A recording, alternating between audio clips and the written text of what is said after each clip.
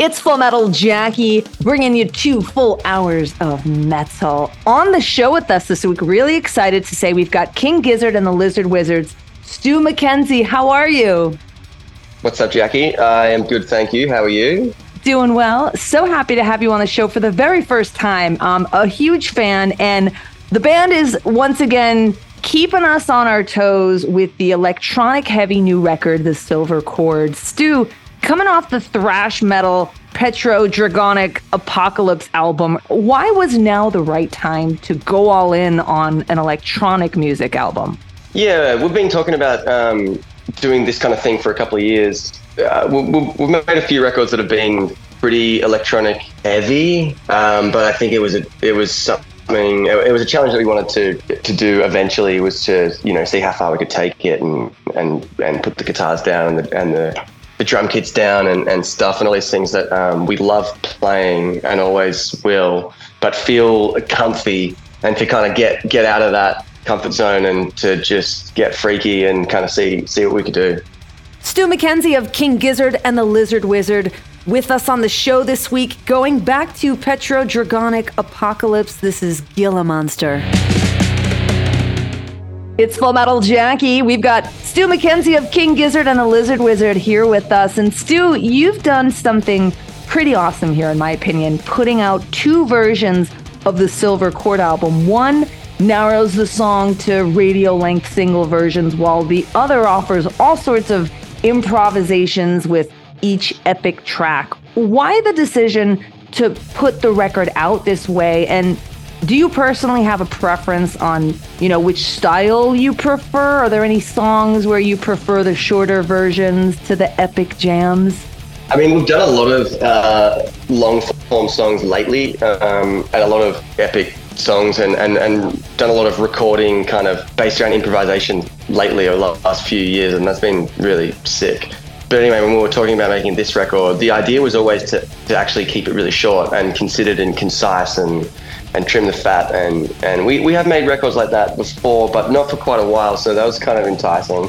But as we started making it was pretty, the jams were just fun, and kind of once we got in the zone with the new setup and the sound and everything, we were just recording these like super long epic passages of improv and some kind of like real special moments that it was starting to feel sad to cut a lot of that stuff. And I think, the idea was thrown around like very early, kind of in the recording stages, we should just do both. Let's just do 2 versions. So it was kind of something that we thought about while we were recording a lot, and it was liberating, honestly, in the end, because it kind of let the songs sort of go 2 places at once, which is cool. So yeah, it was fun to make it like that. King Gizzard and the Lizard Wizard, Stu Mackenzie with us on the show this week. It's Full Metal Jackie. Quick break. Up next, a tune off Judas Priest's Invincible Shield, which is coming out in March. Music from Metallica, and more with Stu. It's Full Metal Jackie. Stu Mackenzie of King Gizzard and the Lizard Wizard with us on the show. And you guys have shown a knack for trying out different styles over the years. And Stu, admittedly, you've said you play the synth more like a guitar and are still leaning into it, though not fully versed. Having done this, do you have the bug? Like, would you like to incorporate more synths in the band's music moving forward? And do you see this as something you want to refine more and possibly revisit again when you feel more experienced at the instrument? Yeah, I suppose a little of all those things. When it comes to kind of writing songs and where that kind of, the next few records or what we do next, it is truly pretty hard to say. I feel like we've got maybe a couple of years of foresight of what we're interested in doing. And I mean, the next record we're kind of working on is guitar heavy again. And so, I don't know. I think you've sort of just got to be open to the universe, I think. Well, that's kind of my philosophy with it anyway. And whatever will be, will be. We've been doing a lot of kind of like more electronic leaning stuff in the live sets lately, but more or less we're still kind of a band centered around guitars and that sort of thing. So yeah, we'll see. I think we just need to get out there and play and just be open to it. Up next, Jamie Josta of Hatebreed is going to be checking in with us for Josta's weekly pick from the pit. Music from Dio. We'll check out a new Architects track. Stu Mackenzie of King Gizzard and the Lizard Wizard with us. He's going to be picking music. It's all on the way. Full Metal Jackie with Stu Mackenzie of King Gizzard and the Lizard Wizard on the show with us this week, talking about the new album, The Silver Cord. And Stu, I'm loving the cover art. It calls to mind something like a 70s or early 80s Devo or Kraftwerk cover. Knowing this was the direction you were taking, how much did you immerse yourself in the history of electronic music, and any influences on this record or current electronic artists you'd like to shout out for the work that they've done? Yeah, and when we have made records that are sort of more, I guess, like further away from, like what I would consider our, at least live show, sort of like wheelhouse sound, we've always gone to a place where there was some familiarity in it. We have done a couple of pretty heavy records and they've always kind of been, the heavy ones, for instance, have kind of always been around thrash metal and that's sort of because, a lot of us grew up with that sound and it didn't feel like a stretch. It didn't feel like we had to get the history books out and like get our heads around it. That music's kind of like in our DNA, and whether we'd actually kind of gone to that energy before, we just had that feeling and kind of like just needed to tap into it. And I think the same goes for the Silver Cord. I think, like dance music's inescapable for starters in just your life and going to parties and going to raves and going out and stuff as a young person and that sort of thing. I think for me personally, it's probably music that I ingested when I was young. So I'm talking late 90s, kind of like early mid 2000s electronic music, because I'm born in 1990 and that's like what my brain consumed and that sort of thing. And then on a probably more personal style kind of tip, I am and have been very obsessed with a lot of kind of like 70s, especially German kind of like early electronic artists. And you mentioned Kraftwerk and Devo and that type of thing definitely has influenced Giz a lot over the years and I think found its way into the sound of this record. I think we were still trying to do like an old fashioned thing. I mean, we recorded everything to tape and did a lot of non sort of modern type of things too, which, we're just kind of audio nerds, so that stuff's fun. Full Metal Jackie here with you. Coming up this hour, the Death Clock Brutal pick of the week, music from Pantera, Anthrax, more with my guest, Stu Mackenzie of King Gizzard and the Lizard Wizard next.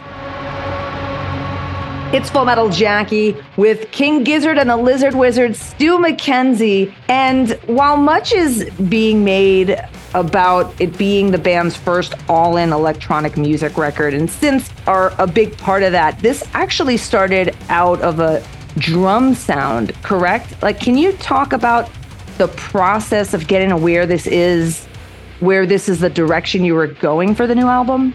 Yeah, I mean, yes and no and yes and no. I mean, we've had since be the backbone of songs since, right near the start of the band. And we have made records which have been built around since two, obvious ones being Butterfly 3000 and Made in Timeland, where there's definitely a lot more synths than there are guitars on those records. But we'd never done anything that was like what we would consider all in.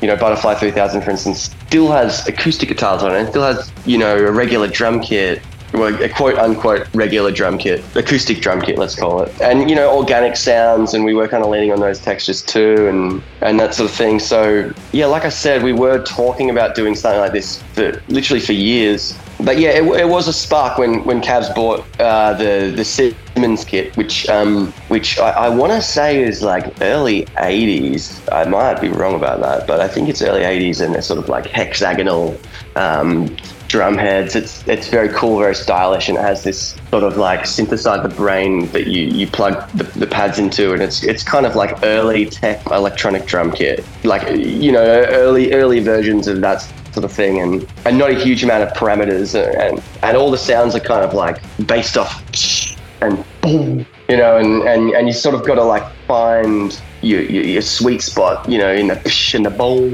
But you know, as soon as Cavs kind of plugged it in and set it and hooked up to the speakers, and we started around with it, it was just like, damn, this thing is sick. This has got to be the backbone of the record. We got to commit to this. So we definitely did commit to those dinky sounds, and there's no sort of sequence drums on the record. There's a drum machine that kind of comes in and out, but it's really not doing a lot. Like Cavs is holding down the drums. He's playing the drums with stick still, where, you know, things aren't quantized. And then the Simmons kit kind of allowed him to play like a drummer rather than a machine, I suppose, which I think we were interested in doing, you know, in a way to kind of like maybe put sort of our stamp, or, you know, another little way to put our like stamp onto our version of sort of like electronic music, and figure out how we can still, you know, play as a band. And it was recorded 6 of us in a room all together, just everything plugged in, hit the big red button, start, record, you know, go to the end. So the Simmons kit allowed us to kind of play like a band. Very sick. It's Full Metal Jackie coming up. Music from Baroness. We'll hear from a member of Death Clock for the Death Clock Brutal Pick of the Week, and more with King Gizzard and the Lizard Wizard, Stu Mackenzie. It's Full Metal Jackie, Stu Mackenzie of King Gizzard and the Lizard Wizard with us on the show. And Stu, check it out, the band's socials. The group recently voiced their support of adding an Indigenous voice to Parliament in Australia. As stated in the message, there seems to be some misinformation on this matter. So why was it important for the group to get involved, to lend their support and provide some clarity? Oh, I mean, you know, like we as 6 white dudes from Australia, we just want to be an ally and, like, you know, stand up for what's right. And, you know, I don't know, I feel as though we've tried to do that as much as we can as a band in, you know, very privileged position. So, yeah, that's something we do try and do as much as we possibly can. While also on the political side, earlier this summer, the group took part in the time-honored rock tradition of dressing in drag during a stop in Tennessee where drag bans have been on the table by the state. How much fun was picking out your dresses, and is it going to be a yearly tradition? Yeah, you know what? It's funny you mentioned that to me, because we were actually talking about that show just today. We have a show booked on the same date, and we were talking about that show, and yeah, it kind of became apparent that it was the same date, and we just thought, oh, this should be a tradition. Like, this feels good. This feels like a celebration. This feels really positive, and that's how it felt in Tennessee. You know, there's so much kind of talk leading up to the show about, oh, you're going to piss people off. People aren't going to like it. It's Tennessee. You know, there's a lot of conservative people there. But, you know, I just think people should just be able to be free and express themselves. And it was really not very much of a calculated decision. It was just like, oh, you know, if we can just, I don't know, like even do the tiniest bit of helping people to, just feel comfortable expressing who they are. And we're able to donate a bunch of money to a trans rights charity, a US-based one. And I don't know, for us, just feels good to do the right thing, and yeah, we'll continue to do that sort of stuff as much as we can. And with a band as prolific as King Gizzard and the Lizard Wizard, what's on the horizon early 2024?